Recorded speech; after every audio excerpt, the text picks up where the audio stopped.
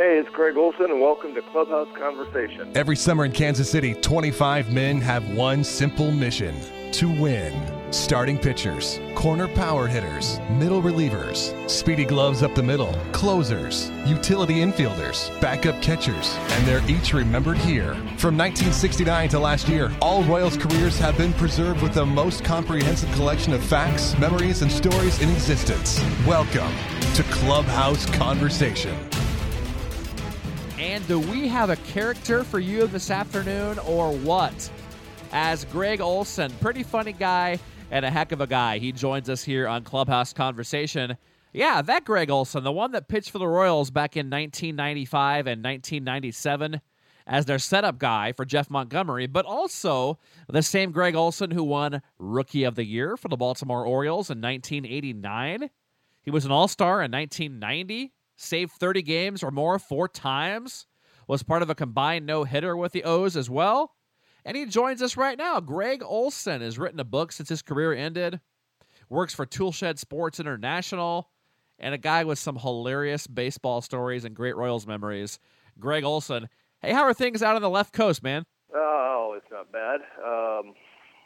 Got rid of all the fires, and weather's good, so can't complain. You've done so many cool things since retiring. You've been an advanced scout. You wrote a book. You're a president of Toolshed Sports International. So let's talk about all those. Let's start with the advanced scouting for the Padres. Are you still doing that, and how has that been?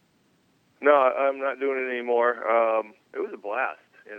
My job description was, to go out and find a way to win a game. And so I just went out and tried to pick up some signs from the third base coach, try to figure out, if a pitcher's tipping his pitches,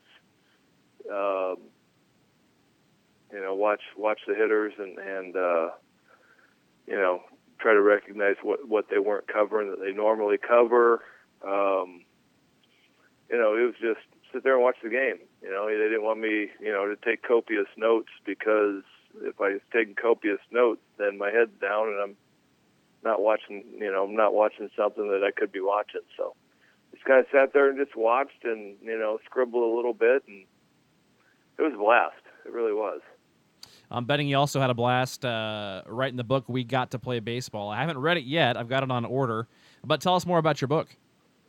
I was, I guess, another thing I did after I got out of baseball, I got on the Celebrity Golf Tour. And I was on the smaller end of all the tournaments. So first one I played in was at Camp Lejeune, raising money for the Wounded Warriors. And we were sitting around after one of the rounds of golf, and some football, basketball, baseball players, their wives, we're all just sitting around, and everybody's telling a story or 2 stories, and one of the wives looks at me and said, this is great. Somebody ought to write these down. And I just kind of was like, yeah, that would be a good idea. So I started to, track down some stories from some guys that, I'd kept in touch with. And then when I was advanced scouting, I'd see guys on the road, and I'd just say, hey, you know what? I'll see you tomorrow night. Here's 24 hours notice. Give me one of your favorite stories.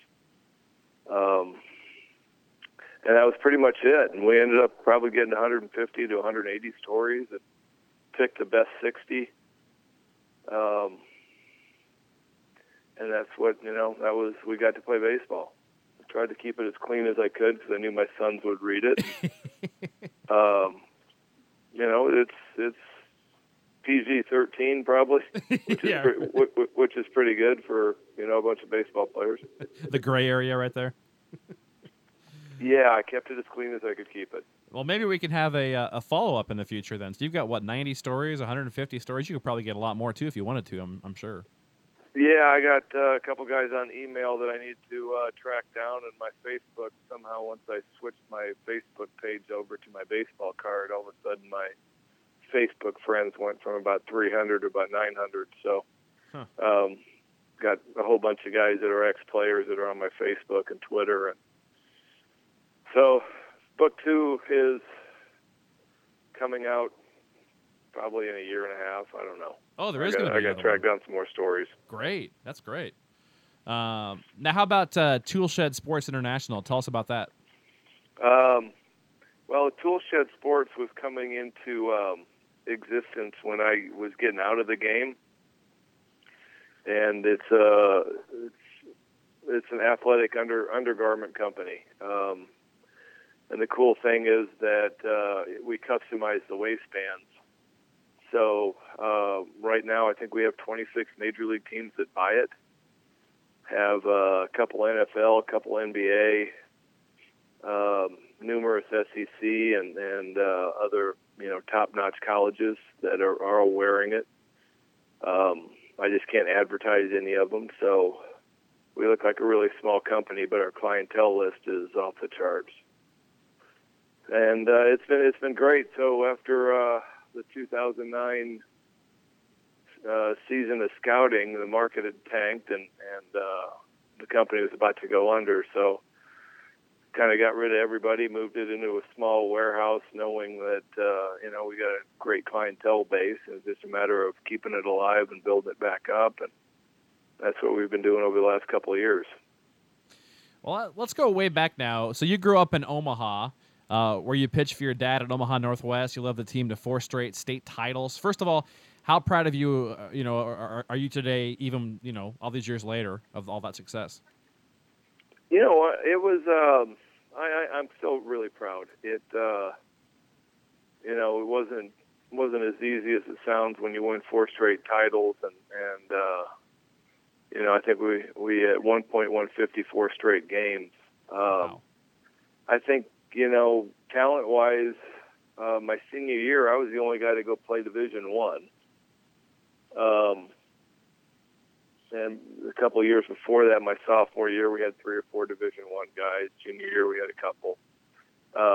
We just outworked everybody. We didn't make mistakes.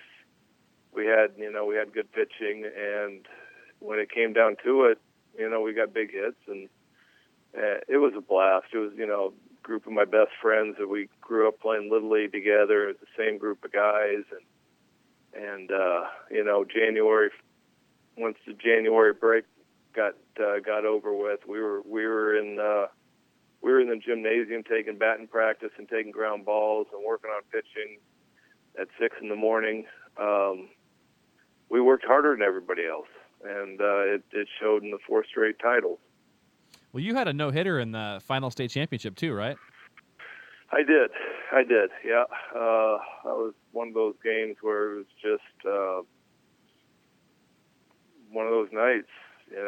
I walked out and it was just, I got, great fastball, great curveball, great command, and I ended up striking out 18 of the 21 guys I faced, or the 21 outs. I think I walked 3 or 4.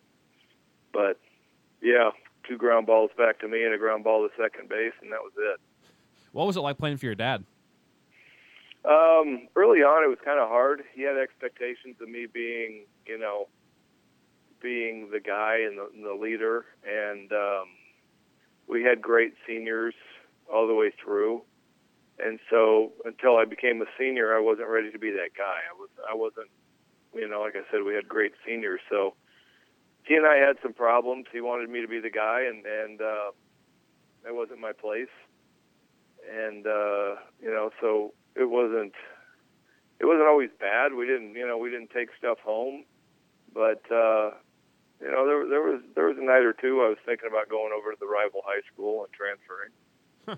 But like I said, out of 4 years, to have 1 or 2 nights, that's pretty good. So the senior year, it was great. It was, we had an understanding. We figured it all out, and I was who he wanted me to be, and it was great. Did you grow up then a Royals fan, and did you go to a lot of games at Rosenblatt as a kid? We went to some games. I remember him taking me out when Clint Hurdle, Willie Wilson, UL Washington were all coming through Omaha, and then pointing those 3 guys out, going, those guys are going to be the next Kansas City Royals, and they're going to be really good players, and remember trying to track them down to get their autographs. I don't know how much I succeeded, but yeah, we got to Rosenblatt quite a bit. We got down to Kansas City probably once a year to go see a game. George Brett was my favorite player, and I don't know if I don't know if I was a Royals fan more than they were close. I was a baseball fan. I liked them. Being in Omaha, you don't, other than the Nebraska Cornhuskers, you don't have a team. So you kind of get your choice. The Big Red Machine was coming through when I was 9 or 10, and so I loved them, and Minnesota Vikings, and I picked the Celtics up a couple of years later. So you kind of get to be a front runner when you're in a state that has no professional teams. That's true. Well, you finished up high school in '85 then and headed to Auburn, where you pitched for 3 seasons. What are your favorite memories of the Auburn days? My freshman year was kind of dominated by Bo Jackson. Getting to play with the Heisman Trophy winner, getting to see Bo Jackson play every day for a couple of months before he got kicked off our team was something that I'll never forget. He was, easily the best athlete that has come through our generation or the last 2 or 3 generations, and we'll probably never see another one like him. So I got to play with him. He took me under his wing my freshman year, and I was his freshman. We stretched every day together, and probably about a year later, maybe was it '87 that he was in the big leagues? Mm-hmm. Yep. 87 or '88. We were driving down to Auburn. There we had, by my junior year, we had 4 guys from Omaha that were going to Auburn, and we were driving down to Auburn. We stopped in Kansas City, left him a message. He left us tickets, and then we kept driving that night. But he's always been great. When I got called up to Baltimore when we played in Kansas City in '89, him and his wife invited us over to the house, had lunch. He's always just been phenomenal as a former Auburn Tiger and former teammate. So those were some of my fondest memories. I got sick my junior year, got mono, and kind of wrecked my last year there.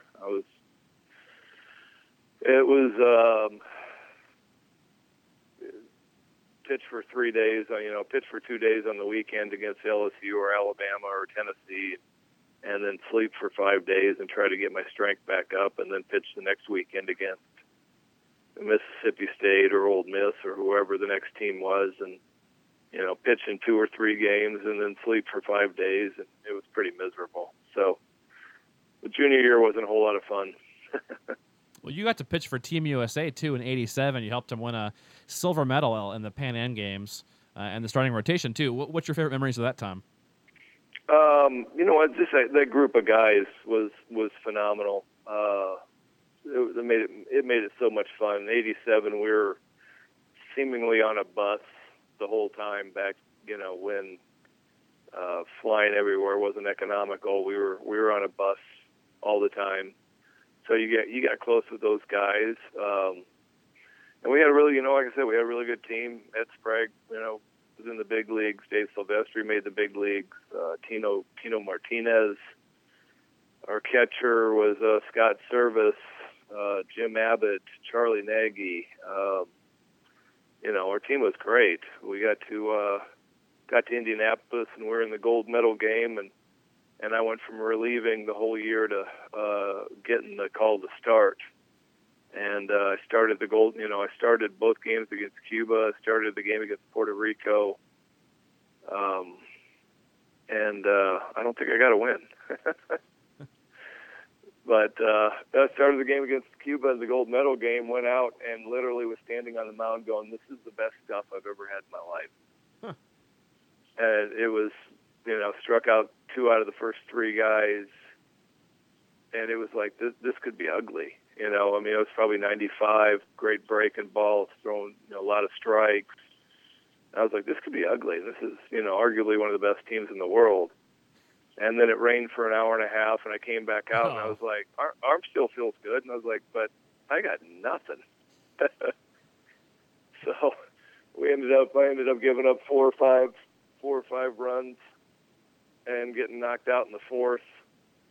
And the funniest story was Ron Frazier, coach from Miami, was our head coach. And I come walking by him, and I think it's 10-9, we're losing, 11-9, something like that. And I come walking by him in the dugout in the seventh or eighth inning, and he looks at me and goes, "Wolfen, go get loose." I was just like, Frazier, I appreciate the vote of confidence, but I started this whole fiasco. That's great. Yeah, so it was one of those games where it was like, oh man, this could have been the best game of my life. And instead, it's like I looked like a schmuck. But well, that's the time too, isn't it? That your signature curveball kind of came into its own, kind of took off. So how did you learn that and kind of master that pitch? And my dad taught it to me in high school when I was probably 13, and we spent a lot of time in the backyard, spinning it, and he was teaching me, how to spin it, and making sure that I spun it right. And then when I was 14, I could throw about 2 a game. And then 15, I was on JVs and as a freshman in high school, and it was open season after that. And it was always a big curveball. Like when you throw the traditional curveball, you can't really throw it very hard.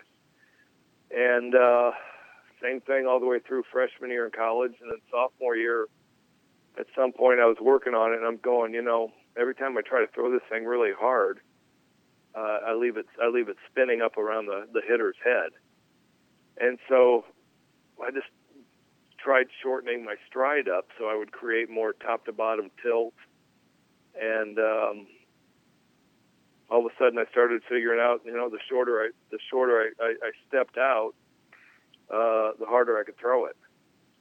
So it ended up becoming a kind of a violent pitch, and curveballs aren't generally something that you can do at a high level, high intensity, and I was able to kind of figure it out, and it became my pitch. Well, it took you big places. You were the 4th overall pick in the first round of the '88 draft by Baltimore. So what do you remember about that draft day? Where were you at, and how exciting was that? We kind of had an idea. It was either going to be San Diego at 1 or Baltimore at 4. And so my agent had me call Baltimore and say that I'd go back to school rather than go to Baltimore. They'd lost the first 21 games and were well on pace to losing 100. And the Dodgers were drafting 5th, and we were trying to figure out a way to get to L.A. But I'm not a very good liar. So I tried the bluff, and they didn't buy it, and they drafted me, and worked out great. I wouldn't change a thing, but it was kind of funny. I was just sitting in my apartment in Auburn, and the phone rang, and we're taking you. We want you to come to Baltimore for a couple days, and it was great. My roommate got drafted in the 3rd round by Baltimore, so it was a good day. It was a good day for us. Yeah, well, you were, very briefly in the minor leagues, in the big leagues that same year. So you made 16 games, 8 at Hagerstown, 8 at Charlotte, and then that same '88 season you made your debut. How surreal was it pitching in your first game, that same year? That was really weird. That was I got called up. Kurt Schilling and I were on the plane going from Charlotte to Seattle, and we had an off day, and we show up the next day at the ballpark, and I'm just quiet and just sitting there just watching, because it's like, wow, I'm in uniform. I'm in a major league uniform. And I go sit out in the bullpen, and for about 7 innings, nothing. We're losing 3-1, and I just figure I'm going to sit there for about a week, and they'll let me get my feet wet, and And the first night, the phone rings in the eighth. They're like, Olson, get up. And I'm like going, all right, I'll get it going. They probably just want me to throw a little bit, and I'll sit down. I'm not going to pitch tonight. And next thing I know, you're in the game. I'm like, what? I'm supposed to sit here for a week. What do you do? And I walked into the game and struck out the first guy I faced, Steve Balboni, one of the ex-Royals. Oh, yeah. And got out of it. We scored 3 in the top of the ninth. I got the win. And I was like, wow, that was really easy. And then I came back the next night, and I was facing Balboni again, and it was the same count. And I was like, I didn't know, I didn't know guys. And so I was like, same count. And I was like, I struck him out on a curveball last night. I better not throw him that again. I'll throw him a fastball. And I threw him a fastball, and he hit it so far. And I was just like, okay, that was really stupid. Well, so that was my first 2 games. Yeah, I pretty much got everything done in the first 2 games other than get a loss. well, it did seem easy for you at first. So 89, then you came back, and you were the first ever relief pitcher to win Rookie of the Year. You finished with 27 saves and a 1.69 and 64 appearances. How special was that 89 season? That was great. You don't know. You kind of don't appreciate what you're going through while you're going through it, and that's pretty much what everybody will tell you in their big league career, that you don't know what you got. And so my rookie year was just a whirlwind where I don't think I really understood what was going on and what I was doing. I just went out and played and had a blast, and Frank Robinson gave me a chance to close, fairly early in the season. It probably ended up being mid-May when I took over the closer spot, and he just kept giving me the ball. And I look back at that year going, man, that was unbelievable. Yeah, finish out the season on 25 or 26 scoreless innings and right in the middle of the AL East pennant race, and that was unbelievable. Well, 1990, you followed it up in a big way again. You were an all-star. In 90, you had 37 saves, 2.42, again in 64 appearances. The all-star game, what do you remember most about that night? I just remember getting there so early. It was my first time in Wrigley, and just getting to the ballpark and that whole thing was just a circus with all the fans in the hotel and all the events and everything they had us doing.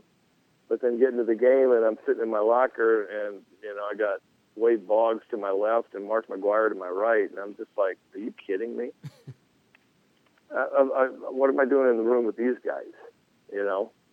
And I just remember Dave Parker. We were all sitting there, and I think it was a little rainy, so we weren't outside as much as we were supposed to be. And Dave Parker's kind of on my side of the clubhouse, and he just comes walking by, and he looks at Boggs or McGwire or a couple of guys. I think Ricky Henderson was down there, and he just looks at these guys and goes, "What about this kid?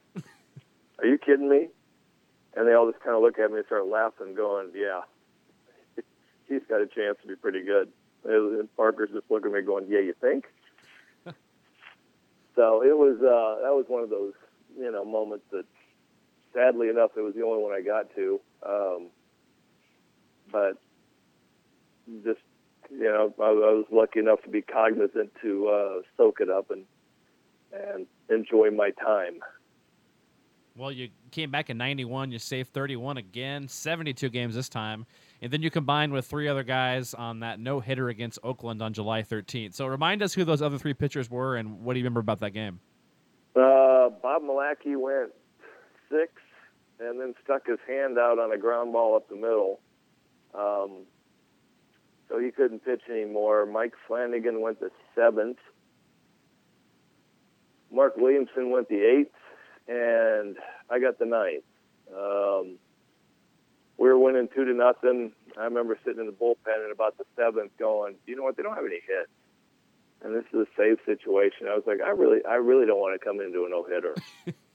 I was like, I get nervous enough with a save, but I don't want to play. I was like, either somebody give up a hit, get 2 more runs, do something. I do not want to play today. And I remember that was probably the only time in my life where I just sat there and was like, I don't want to pitch today. It was really bizarre. But so then I walk out there, I got a 2-run lead, and I get Dave Henderson, and I kind of, I don't know if I wasn't really into it. It was one of those. It was just a weird, and I threw him a pitch that he should have done something with, and he hit the ground ball to shortstop in the hole. And Ripken makes a great play. And then I was, kind of standing there watching the whole play, and I'm going, you know what? You're in the middle of a no-hitter. You want to wake up? And woke up. I struck out Canseco, and then I struck out Harold Baines. Man. But it was really weird. I was like, kind of just walking through it. I've never, walked through a save game in my life. And I was walking through the first hitter, and, thankfully he didn't get a base hit. But I woke up after that and did what I was supposed to do. That wasn't cheap either. Those are 3 pretty damn good hitters you had to get out there, too. Yeah, I just sit there, and every time I'm watching the game, just laughing, because it's like, I don't know how the game works out. The 9th inning, it's always, middle of the order. I don't think I can count on, of my 200 some saves, I don't think I can count on my one hand how many times I got 7, 8, 9. You're right. It always works that way. Well, 92 is another great year for you. You saved 36, 2.05 ERA, and 60, but then you were just rolling along in 93. Looked like it might be a career year possibly, and then you suffered that torn elbow ligament, which kind of shut you down the rest of that year. So obviously it was crushing, but what do you remember about that?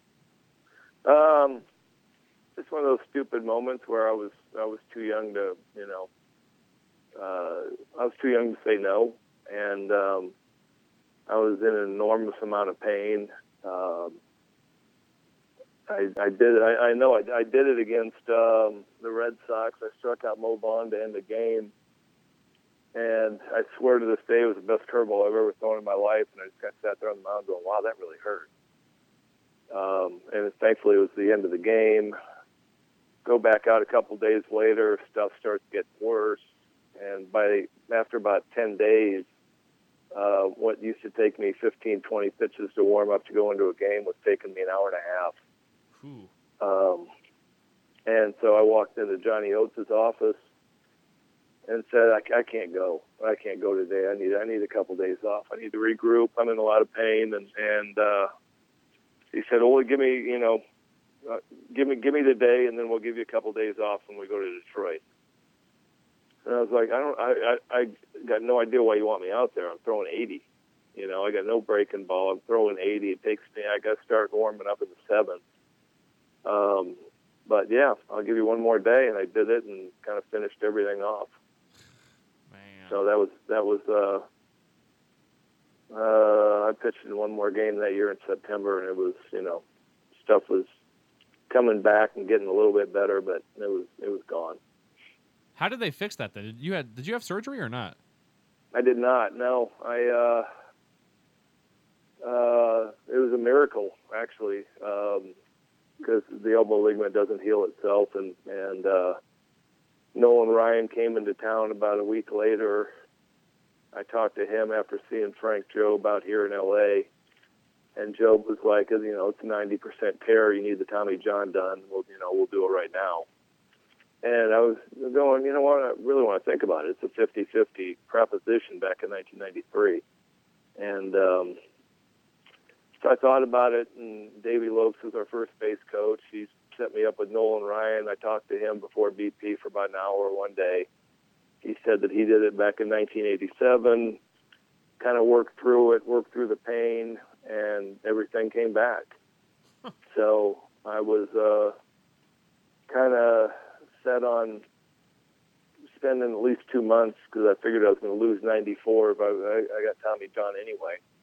And I just went about trying to, lift a lot, work my butt off, run.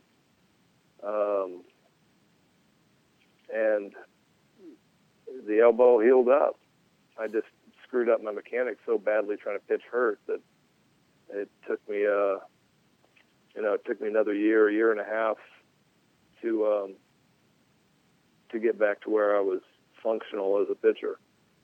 Yeah, well, you spent 94 with the Braves, but how tough was it walking away from Baltimore when they signed Lee Smith? Was that pretty tough? You know what? It was kind of weird. They, for a guy who's got a torn ligament in his elbow and has a contract coming up, I got no phone calls, in the off season. I got no, hey, what's going on? Let's go see a doctor. Let's get, where you at? How you been? I got nothing. And then late mid-December, I get, we're not going to re-sign you. I was like, well, that's shocking. I haven't talked to you guys in 3 months. And then probably my biggest screw-up, the Angels offered, the day after I became a free agent from Baltimore, letting me go and signing Lee Smith. The Angels called and offered me a 4-year deal that was for a boatload of money, and I was like, oh wow, this is the first offer. I've only been a free agent for about 12 hours, and they said it's a one-time offer. This is it. I was like, nah, come on. It really was a one-time offer. So I kind of screwed up on that one, but Braves came in late, and I wasn't good. Like I said, I screwed up my mechanics and didn't trust my elbow, and there's a whole bunch of issues that I pretty much stole their money. Well, so 95, then you start with Cleveland, and then you came over for the first time to the Royals on July 24. So, and you were good for KC too in 95. You finished with a 3.26. You had 3 saves and 20 appearances. So that first time around in Kansas City, what do you remember about 95? You know what? To be honest with you, when Cleveland called me up with the idea that I was going to set up Jose Mesa, and I was really throwing well in the Cleveland AAA system. We were on strike, and so we started the season late. So I knew I wasn't going to get a job, so I went down to Buffalo for Cleveland's AAA, and it was throwing really well. They called me up, and the manager didn't like me, didn't like my style of pitching. So I pitched about 3 times, I think once in 3 weeks or a month. Jeez. And my first son was about to be born, and Cleveland was getting ready to go on a West Coast swing, and I just kind of walked in. I was like, you guys don't want me here, and I'm pretty much useless to anybody right now. Could you let me go so I could go home and make sure that I'm there for my son's birth? They said, yeah, we can do that. And they let me go home. Son was born the next day, and Kansas City called the day after that, and I was in Omaha for 2 or 3 days, pitched twice, and then I was up in Kansas City. So it was a blessing. It really was. And my time in Kansas City was great. Montgomery, Wally Joyner, Kubazaw. I think we were in the the first wild card hunt for quite a while. Kind of fell out of it in mid-September, but we had a good team. Yeah, you guys were good. How'd you like playing for Booney here? I love Booney. I really did. He was great. He was a player's guy. He was great to talk pitching with. What he saw. He was great. I love Booney. Well, I'm thinking 96 is probably a complete whirlwind for you. You probably have trouble remembering all of it. You signed with the Cardinals, then you got released during spring training, then you spent a month with the Reds before being traded to the Tigers, and then the Tigers sent you to the Astros. So was that a tough year, or what was that? What do you remember about that year? I remember signing with the Cardinals, and I hurt my forearm in spring training, and I tried to pitch through it, and so I missed a lot of time in spring training. And just had the feeling like I wasn't really wanted there. And the Reds had wanted me as a free agent. So just kind of had Kansas City, not Kansas City, but St. Louis let me go, and I signed with Cincinnati and was throwing well for them in AAA. The next thing I know, hey, Olds, we just traded you to Detroit. But I was like, okay. jumped a plane, got to Detroit, and ended up closing for them. And, had as good a time as you can have on a team that's 35 games under 500. And then I was just hoping I was hoping to be traded in August, and got lucky and got traded to Houston, who was in first place. So I thought it was great. I had a blast. I after I left Baltimore and Atlanta didn't work, it became one of those where it's like, let's go play for some teams and bounce around and be in some new places and kind of just live it up. That's a great way of looking at it, actually. So, I was like, after a little while, I was going, you know what? I know I did well there. Kansas City somehow never seemed to want to resign me, no matter what I did for them. So, and Houston was kind of the same way. And then all of a sudden they all come back. But I was literally leaving the places, going, hey, just find me a new place. Give me a guaranteed job and find me a new place. I'll go somewhere else. Well, 97, so you started with the Twins, and then you came back again to KC May 25th. So but at the start of your time that year, you pitched in Omaha a lot more than you had in 95. So I'm guessing most guys probably didn't like being in Omaha, but for you it had to be kind of cool, right? Yeah, it was good to be back. Stayed at my parents' house, and Omaha made me a starter, which was kind of fun. I hadn't started a game since the Pan Am games in '87. So that was fun. Remember thinking back how ridiculously small Rosenblatt was. Now that I was actually playing in it and trying to get professional hitters out in that little bandbox. But I didn't pitch very well for the Twins, and I was thankful the Royals gave me a shot. Hold on a second. Somebody's coming in the garage. Oh, no problem.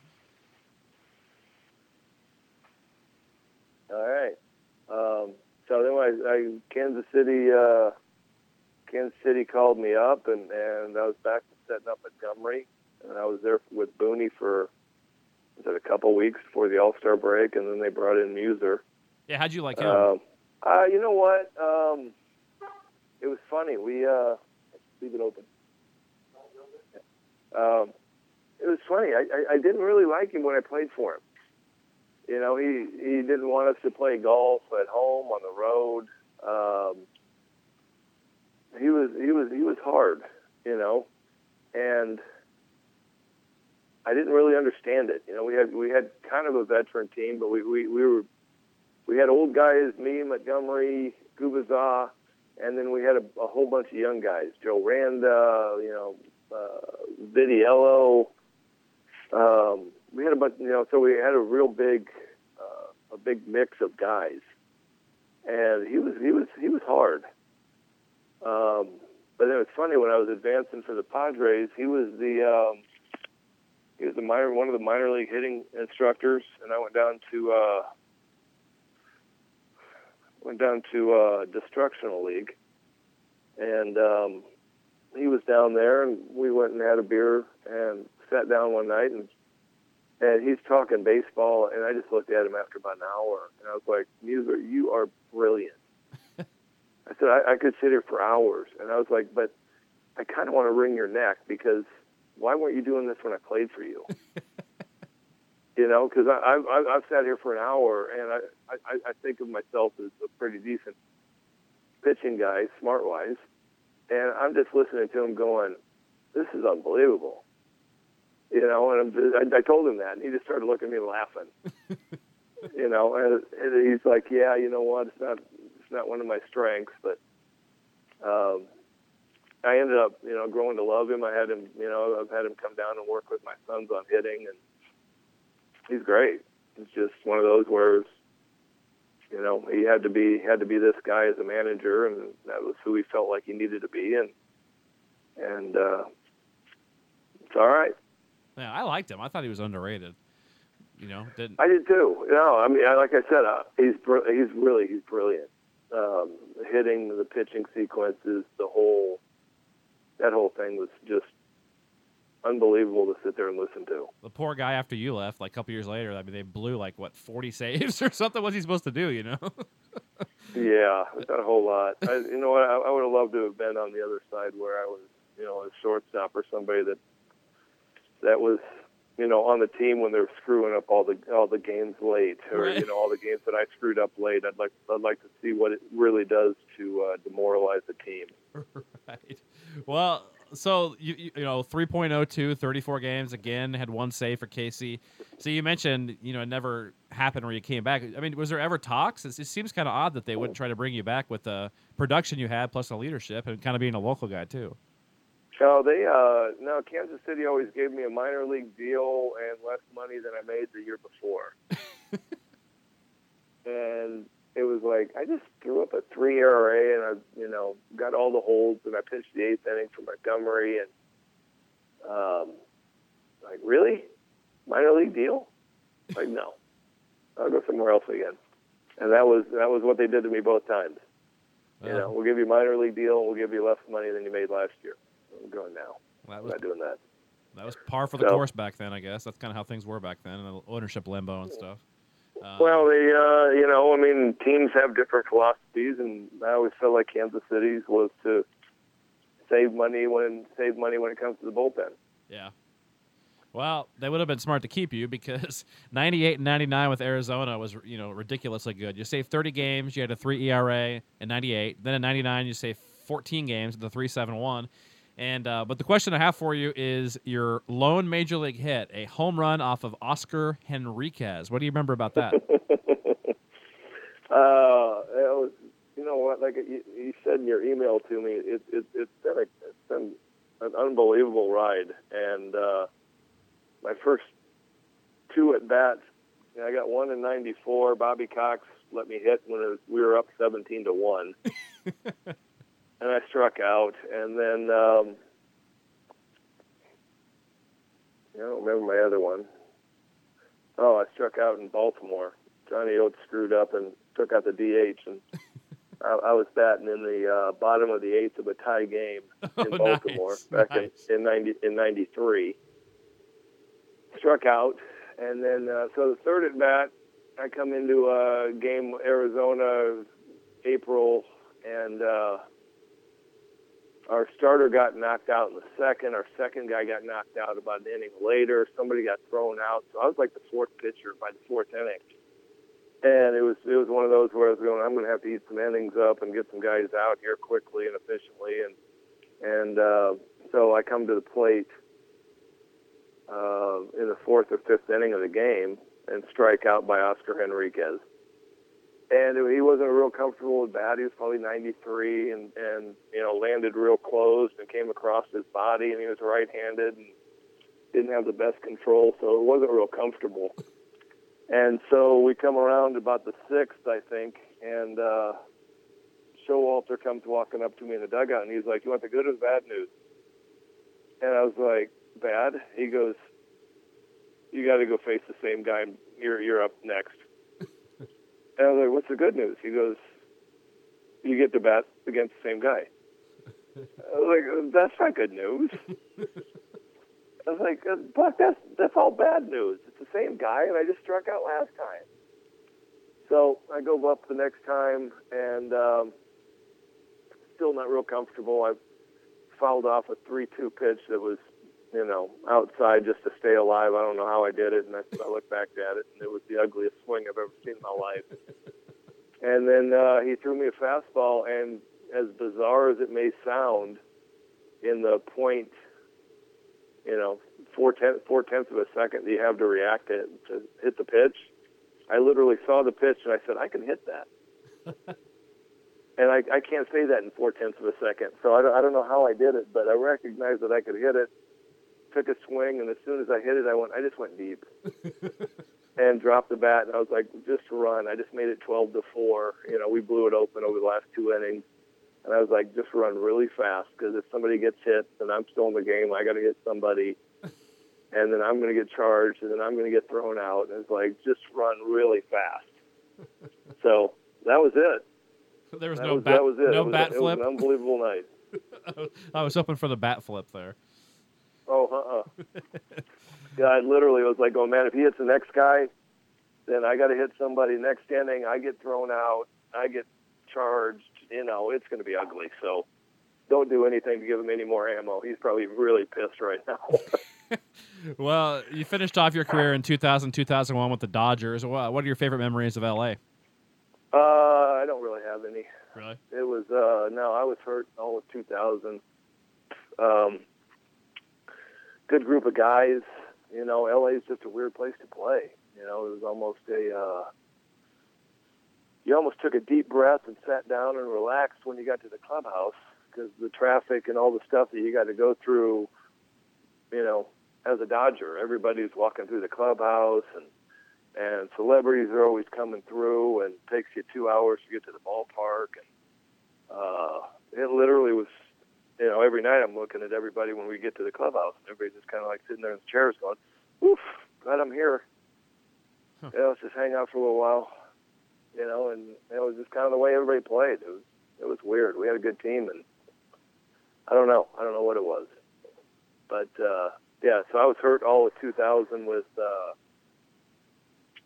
multiple tendon and ligament injuries. Got probably roaming around 12 to 15 cortisone shots in my arm that year alone.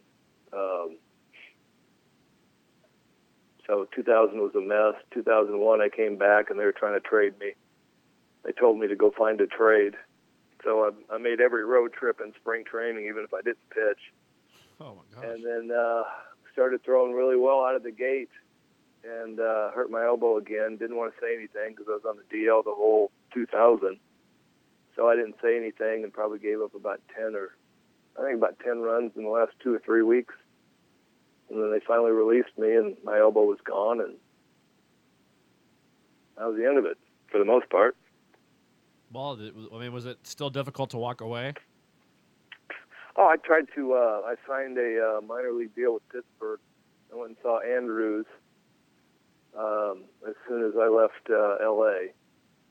and saw Andrews, and he's like, things are broken down, and take 3 or 4 weeks off. Don't throw, don't do anything, and come back. And I did that, and I threw a little side session for Pittsburgh, and they liked it, and signed a minor league deal, and went to their AAA team. Threw a couple bullpens, and it was just misery. And funny, the hitting coach was my college catcher. The AAA manager was the guy I played with in Baltimore, so they're like going, Pittsburgh wants to sign you. Here's the contract, $10,000 for the month. And I just looked at him and I was like, boys, I can't throw. I said, I'm just stealing their money, so I'm going to go home. And Pittsburgh appreciated that, so they signed me to a minor league deal going into 2002, and my elbow still didn't work in camp, and I lasted a couple weeks, and that was the end of the road. Wow, what a great ride. So 2008, you went into the Baltimore Hall of Fame. That had to have been an amazing night, right? Yeah, that was really good. To be in that Hall of Fame with those guys, Jim Palmer, Brooks Robinson, Cal Ripken. Ripken wasn't in there at that point, but it was a great organization. I'm so thankful that I had the opportunity to play in Baltimore, and all the places that I played were great to me. I wouldn't, I would trade in the last story, but I wouldn't trade in the whole ride. Well, before we let you go, 3 last questions about the Royals. Which teammates were you closest to while in KC, and do you still keep in touch with any of those guys anymore? I see Joyner a couple times a year out here. I was close to him. Jeff Montgomery and I were close. Jay Bell, the second stint with Kansas City, Jay and I are still close. Gubazah, I see every once in a while. There's still some guys there that, they're great teammates, and it was a blast to play.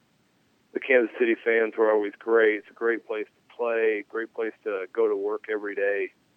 I was thankful that Kansas City kept liking me and kept picking me up when I was on the scrap heap, and I wouldn't, like I said, I wouldn't trade in any of the ride. I just wish the story would have ended up differently. Do you have? Is there any particular game or games with the Royals that stick out as a good memory or funny memory or anything?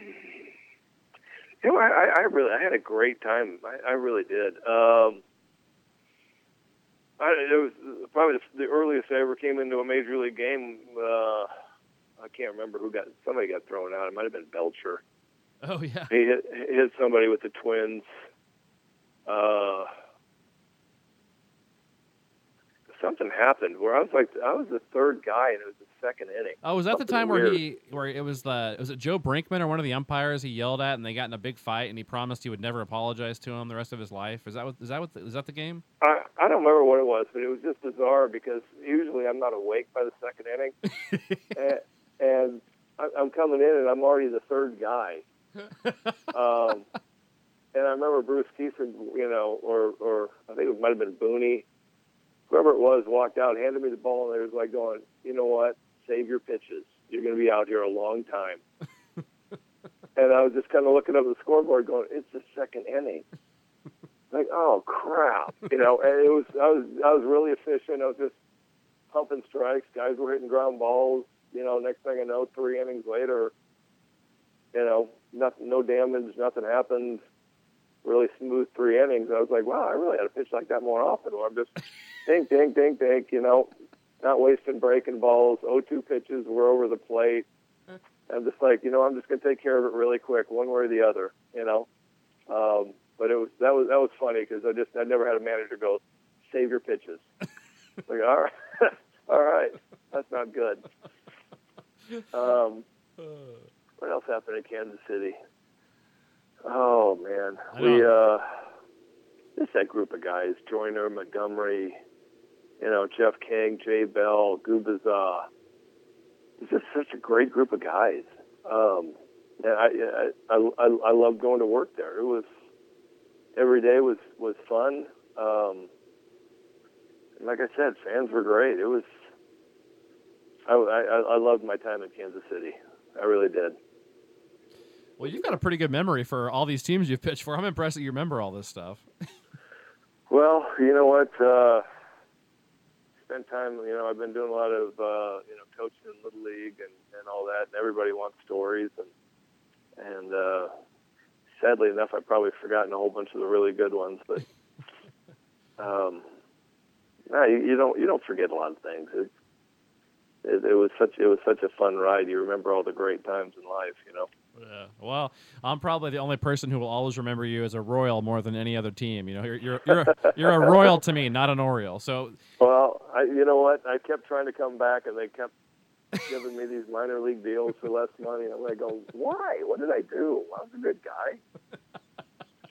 I don't care what number I wear. I'm easy.